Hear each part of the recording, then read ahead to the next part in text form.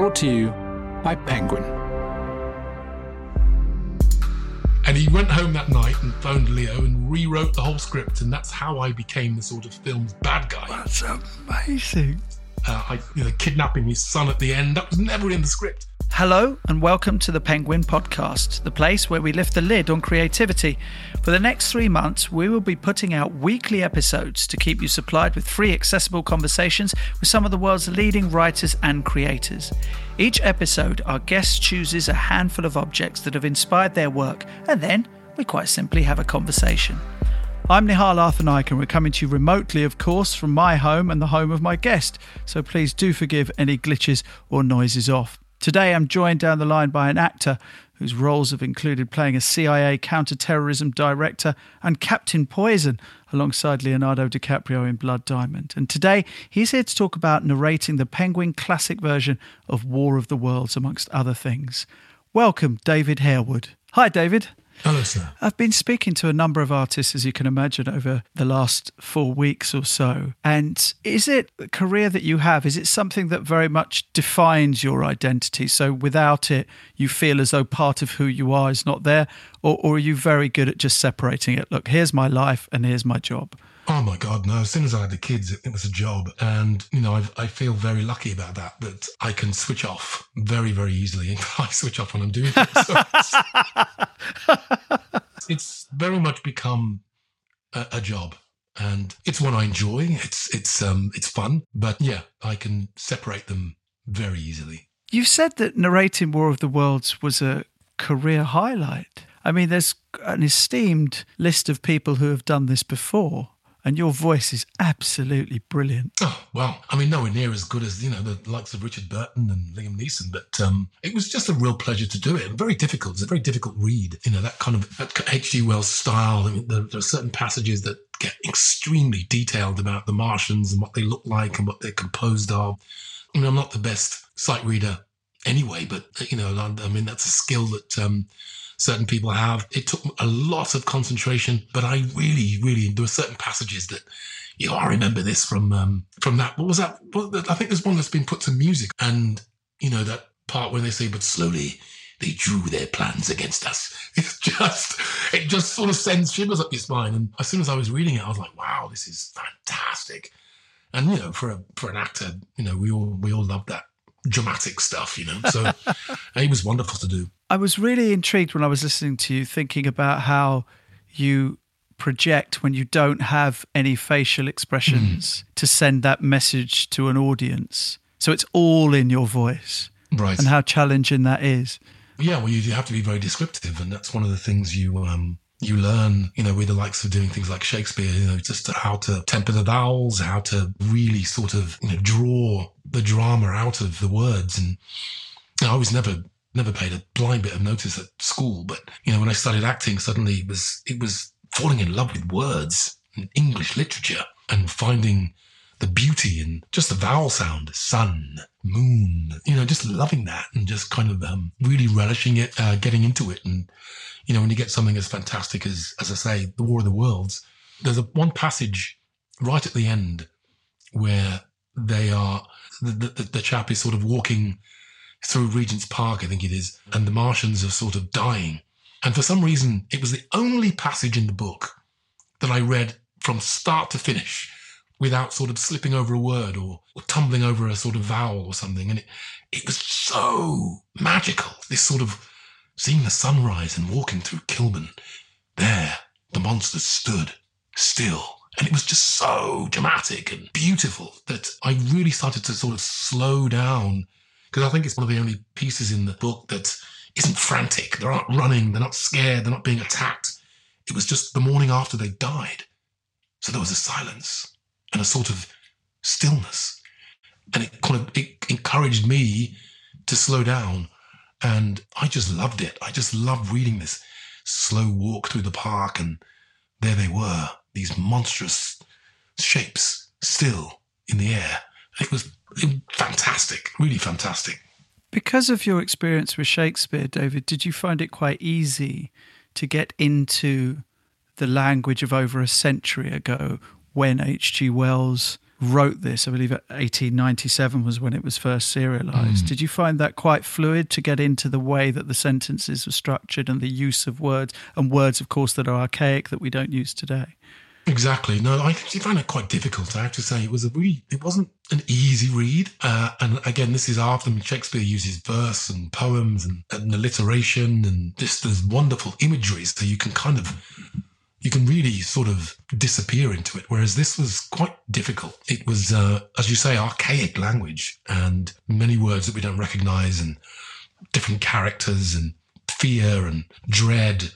And sort of, you had to keep up the pace. So it was tough. It was a tough read. It wasn't easy by any means. Moments of frustration in the process? Oh, without a doubt. Yeah, without a doubt. Many. You sit there thinking, I'm just rubbish. Because as you say, it's quite archaic language, and you find yourself tripping over. What does that word mean? And it was, as I say, incredibly descriptive. As he talked about the Martians, it was what they were made of and the leathery look of their skin. And it just goes off on this tangent of measurements and weight and depth. And it's really, really incredibly difficult to read. Incredibly difficult. So did you find this then, was it exhilarating to be out of your comfort zone? Oh, yeah. I mean, I knew it was a very difficult read, and I knew it was a famous book. I knew there were some very famous people that had gone before me, so it was... only Orson Welles, Only Orson Welles and Richard Burton. It's so incredibly out of my comfort zone and incredibly challenged because, you wanted to make it as best as you could, but that little voice in your head is going, you're rubbish. So you just had to keep calming that down. And did you say yes straight away when they asked you to do it? Yeah, of course. Right, okay. I mean, doing something like that it's a once-in-a-lifetime thing. You don't get asked to do things like that every day of the week. How long into it did you start to think, good grief, I wish I hadn't said yes to this? No, I never ever thought I would never do it. It was just, and I read the book from cover to cover myself just to give myself, knowledge of the book. But reading it aloud is incredibly difficult. At the same time, when I was stuck there in Vancouver, it was wonderful to be reading about Paddington Station and Kilburn and Camden and parts that I recognised and parts of London that I knew. And here I was reading this book that was written over 100 years ago, talking about areas that I knew. So it was really fascinating and just a really fantastic experience to read such a classic, but something that you're kind of familiar with. It's strange that we're in lockdown talking about this novel, David, and of course you recorded it before any of this happened. And yet we're talking about a novel well over a century ago about how all of life suddenly changes and everything that we held to be true and absolute is taken away from us with this pestilence, with this evil presence in our lives. Is that, do you think, why this book still resonates so much with people? Because of its very base fears that it brings out in us? I think so. It's just such a fantastically descriptive book. And there are stories, very famous stories of back in when Richard Burton was reading it, or Orson Welles, I can't remember which one it was. Yeah, it was Orson Welles. Of people literally running into the streets thinking this was actually happening. So it's an incredibly descriptive book, and it's full of fear and full of foreboding and just the idea that this is actually happening. I just missed the kind of panic, the supermarket panic. And I flew into London about a week after lockdown and just walked through an empty Heathrow. I've never seen it like that. And you did start thinking, my God, I've just never seen it like this. This is foreboding. My wife tells me that they were pushing and shoving in supermarkets and there were real fear. I think people have got a handle over it and there aren't fights in the toilet roll aisle. But, there was a real sense of fear. And that's the genius of the book, is that it captures that sense of panic and growing sense of panic. And some people going, no, it's okay. But others sort of thinking, well, I better go to the shops today. Have you, and we'll get to your first object in a moment, which is YouTube, but have you thought how perhaps you want to change your life after this? Because people are starting to ask questions about what normal will look like after this. Oh, completely. just for some reason, I turned down a few things. I normally never do. And they're charity things as well. I normally always say yes to those things. But I turned down a few things before I came back because something was just telling me I need to stop. I need to rest. And, I had as I say, a difficult year last year with a documentary. And normally I come back and I have 2 months in London. And before I know it, I'm rushing after this and I'm rushing after that. And I've said yes to this podcast and yes to that interview and yes to this. And before I know it, I'm just overrun with stuff to do. And something was just telling me I should not do that this time. I've been forced to say no. And it's really taught me, listen, I bought this house 4 years ago, and this is the longest period I've ever been in it. 3 weeks is the longest period I've ever been in it in one time. Wow. Which sort of tells me that I'm spending way too much time away from my family. And, I need to prioritize and I need to start saying no. Lots of people are really struggling right now. And again, that's made me feel really lucky and really appreciative of what I have, really appreciative of how hard I've worked for that. And it's really made me think, I need to just rearrange things a little bit here and put my priorities, in place. And if I do have 2 months off, I'm going to take a month off and do nothing. It's really making me rearrange everything and realize the value of everything. And just, I feel really relaxed and very calm. And this is the first time I could say that in a long time. Let's talk about YouTube and accents, because that's your first object. So is this where you go to then when you're trying to develop an accent? Completely. It's a wonderful resource for actors, research resource. And I remember, again, doing Homeland, all of my sort of Black American voices were sort of blue-collar comedians like Richard Pryor, Eddie Murphy. You talking like that, man? Come on, man. I thought, well, the head of the CIA is not going to talk like that. Jive talking, he's not going to be doing that. Jive talking dude. Yeah. So I really had to, I went on and I just literally with Black professors and I did Black American professors. And all these guys came up, and then I searched for Black journalists, and I got all these Black American journalists and listened to their voice and their cadence, and just found a voice that fit and suited me, and away I was. And without that resource of YouTube, I would have been in real trouble, because I had 16 days from getting the job to shooting the pilot. I'd never done an American accent before in my life. I knew nothing about the CIA. So I just went on YouTube, tapped in CIA, found all these documentaries, and just managed to formulate a character just literally from looking at my laptop. So it's a great resource for actors to do their research. So I would say, yes, it's definitely one of my chosen few. That's superb that you did that. So when playing a warlord from Sierra Leone in Blood Diamond, what? You start Googling, okay, because they don't tend to do interviews a lot, those guys, right? So trying to find that accent. Well, no, it's funny because the day before the audition, my child had been born, my daughter had been born, and I was really high and just really kind of full of beans, and went in to meet the director, and Ed Zwick. I'll never forget it. And we just chatted about kids because he could just see I was just so kind of on cloud nine. And then he said, okay, let's read the script. So I sort of started reading the character, and he said, you switched from being a loving father to being an absolute nasty African baddie with great ease and with humour. He said, wasn't expecting that. And I said, well, they don't think they're warlords. They don't think they're bad. They think they're rather entertaining. So I sort of put that joy into what I was saying. And he just looked at me and went, I'll see you later. That's all he did. I'll see you later. And about four months later, I got the gig, and the rest is kind of history. But it was just fun because he just said to me, just keep doing what you're doing, basically. And all the way through that job, I was improvising left, right, and centre. And the big story is that when I got on the plane to go to shoot the film in South Africa, there was a new script for me on the plane, in the car rather, and I read it on the plane, and there were all these scenes in the rebel camp that my character wasn't in. And I thought, they're missing a trick here. This character's great. He's great.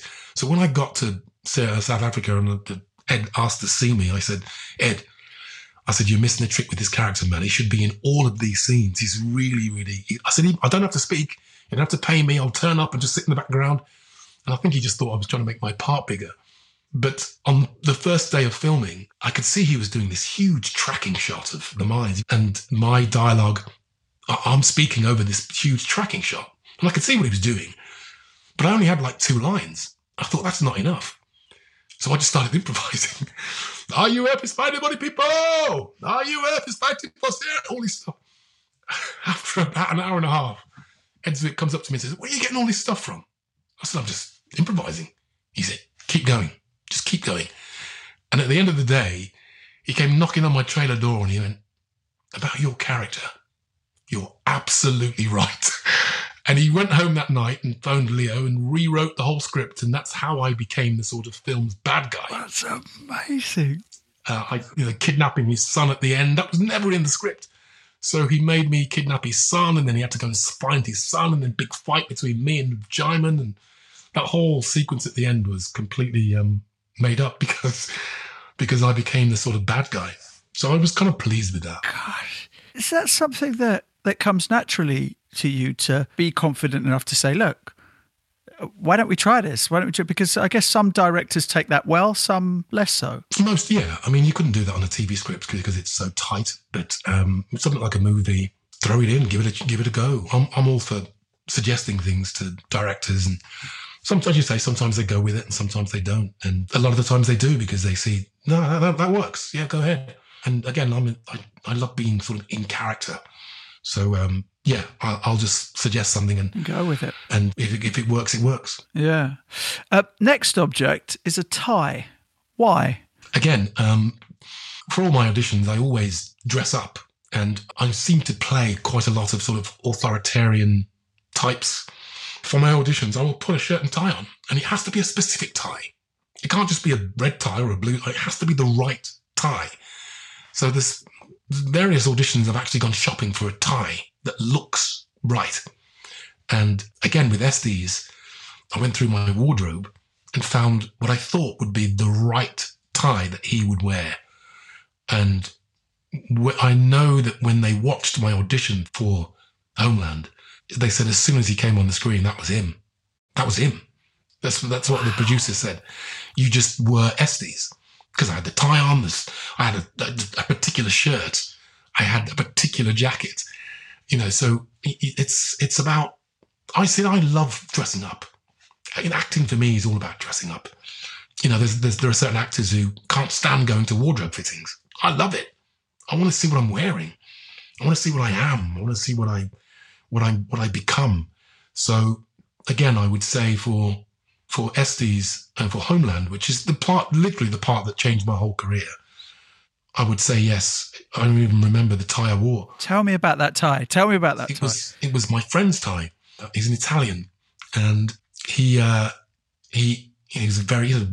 a businessman, and whenever every year he'd change his wardrobe, and he was always coming down to London to see me after a meeting, and he'd say, "Do you want this? Do you want that? Do you want this?"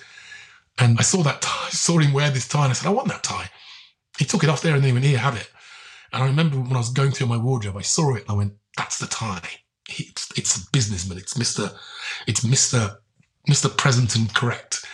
And I picked it out, and that's the one I wore. That's incredible, that attention to detail that you have.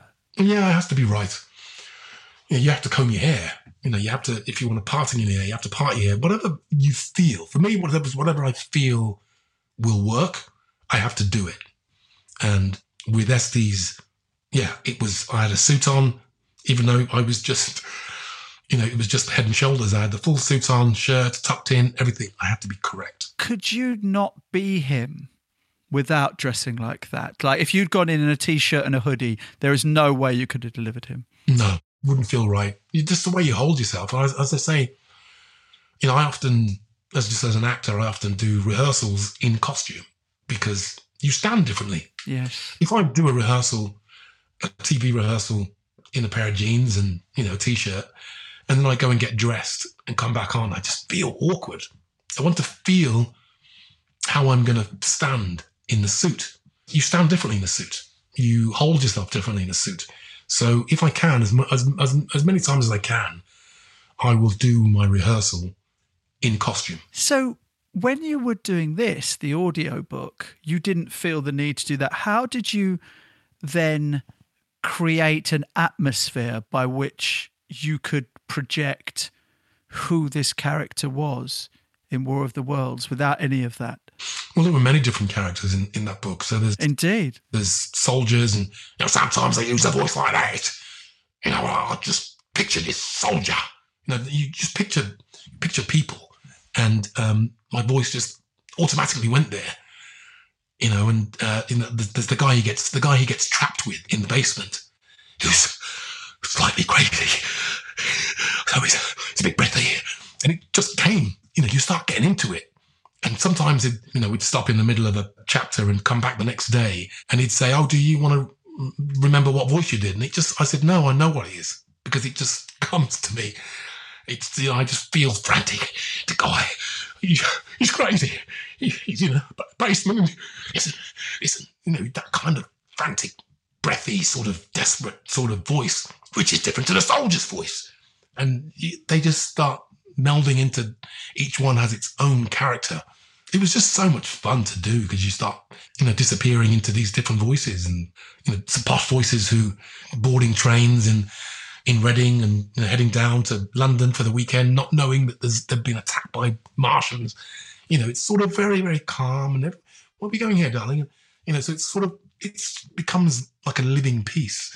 And it's the first time I've done such a descriptive book like that. So it was great fun to do. I hope I can do some more. Were there any of the voices, David, that you'd ever used before, impressions that you did to you or your mates or whatever? Was there anything, or was every single accent, or ones you'd used in roles before, or was every single accent something that you just created for War of the Worlds? I'm sure I've used them at some point in my career. You have a bag of Cockney like that, you talk like that, So I remember doing a play at RADA where I talked like that. He was a tramp. He talked like, so that came naturally. And it's just where you place it. So you might do one which is a bit more nasal, which you probably mess about doing some things like that. So yeah, I probably have used those voices before, but it was fun to put them to such dramatic usage. Let's go to your next object, and it's a piece of music. Symphony Number 3, Henryk Górecki. Oh, it's beautiful. Have you ever heard it? No. Oh, man. Tell me about this. Górecki is a Polish composer, and I think he was writing it about the Holocaust. And it's just a tremendously sad, beautiful piece of music, but very, very melancholic. Very, very melancholic. And you sort of listen to this mezzo-soprano sort of sing these this chorus, and it just goes right through you. And I listen to it every night before I played Othello. Every single night. It's so sorrowful and beautiful. It just locked me into Othello. And because it's beautiful, but sorrowful, and one gets a sense of Othello prior to the play, sort of being happy, but being tremendously sad, because he knows sort of the trouble this is going to stir up, this marriage to this young white girl. He's confident, but there's something in him there's a sense of foreboding. And throughout the play, as his lot gets progressively worse, as I get more and more sort of upset, this music starts to get louder and louder in my inner ear, in my inner mind, and it really kind of keyed me in quite beautifully. How important is music to you, David? How does it help with your emotions? Oh, very. I've had one bad lockdown day so far. I've been quite lucky. But I remember I got out of bed, I think it was the second week, and it was a Wednesday, and it was grey, cold, and we were inside, and I just felt really down. And I just thought, man, it's a Donny Hathaway day. it's a Donny Hathaway day. And I just said, Alexa, let's go. Get play a Donny Hathaway mix. And it just took me away. Just took me away into the music. And I felt better, just listening to some Donny Hathaway, just listening to some tunes, And as I say, I listen to it to get into character sometimes. I listen to it to get me out of character sometimes. I listen many times when I'm about to go on stage, I'll do a particular mix, which I'll play, which pumps me up and gets you in the mood. So yeah, it's very, very important for me, and very important for me as an actor, as an artist, to use music to get me either energized or just pumped up or in the right sort of mood. Now, look, usually at this time we hear an extract from the audiobook, so let's hear a moment from near the beginning of War of the Worlds. Few people realize the immensity of vacancy in which the dust of the material universe swims. Near it in the field, I remember, were 3 faint points of light, 3 telescopic stars infinitely remote, and all around it, an unfathomable darkness of empty space. You know how that blackness looks on a frosty starlight night. In a telescope it seems far profounder and invisible to me, because it was so remote and small, flying swiftly and steadily towards me across that incredible distance, drawing nearer every minute by so many thousands of miles, came the thing that they were sending us. The thing that was to bring so much struggle and calamity and death to this earth. That was War of the Worlds, written by H.G. Wells and read by my guest, David Harewood, and it's available to buy now, and you can find the link in the programme notes of this episode. Energy levels. It's definitely not a sprint, it's a marathon doing an audiobook, isn't it? It's in fact a number of marathons, it probably seems like. As I say, there's a couple of chapters that are incredibly tough because he's describing the metallic nature of their skin and their eyes and how they moved, and the tubular shapes that one tube fitted into another tube, which then connected to the leg, and the thing stood up. And it's incredibly descriptive, but he goes into such detail, chemical detail, the makeup of their skin, the makeup of the gas that came out of their sort of weapon, and it was tough, really, really tough to read. But there were other chapters that were just incredible. How did your voice hold up? I took a flask in every day with honey and hot water, constantly drinking that, throat lozenges, particularly when you're doing the voices. So it was just really, really, really good fun, and just a great thing to do. And I'm so pleased that Penguin asked me to do it, and honoured. And lastly, I guess it's a weird question to ask anyone at the moment, but what's next? I mean, what's in the can that's ready to roll out? Well, I just did a really amazing documentary, which will be out on Channel 5, called 1,000 Years a Slave.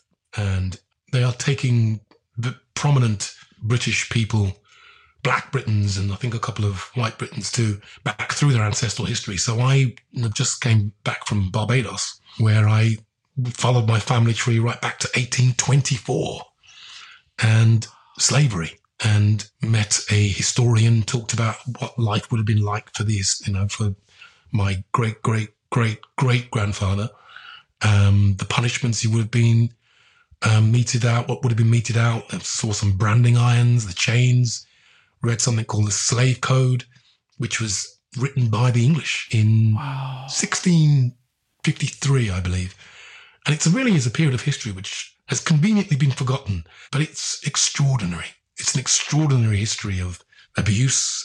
One really realizes just how much money was made. How much money was made for like 200 years on the backs of enslaved Africans. So that was a really extraordinary journey for me to go on, and quite emotional, but particularly, for me, I'm actually writing a book at the moment, which is about mental health and being Black and being British, and the conflict that I feel, in that. And this trip was perfect for that, because it sort of draws me in. Like you look at my family tree, and you've got my great-great-great-grandfather who was a slave, and then you've got, his son who was born free, and then his son who was Nathaniel, and then his son who was Benjamin, and then his son who was Romeo, my dad. And then you get this other Harewood, David Harewood, who's the only one born in England, the only Harewood born in England. And you think, here I am kind of returning back to the sort of belly of the beast, as it were. So it was quite an extraordinary trip to sort of see how the journey has sort of been made and what it means for me. So that program will come out on Channel 5 very soon. My book will be hopefully here next year. Other than that, it's going to be back to Supergirl for another season. Yes, my kids will be over the moon with that. They love you in Supergirl.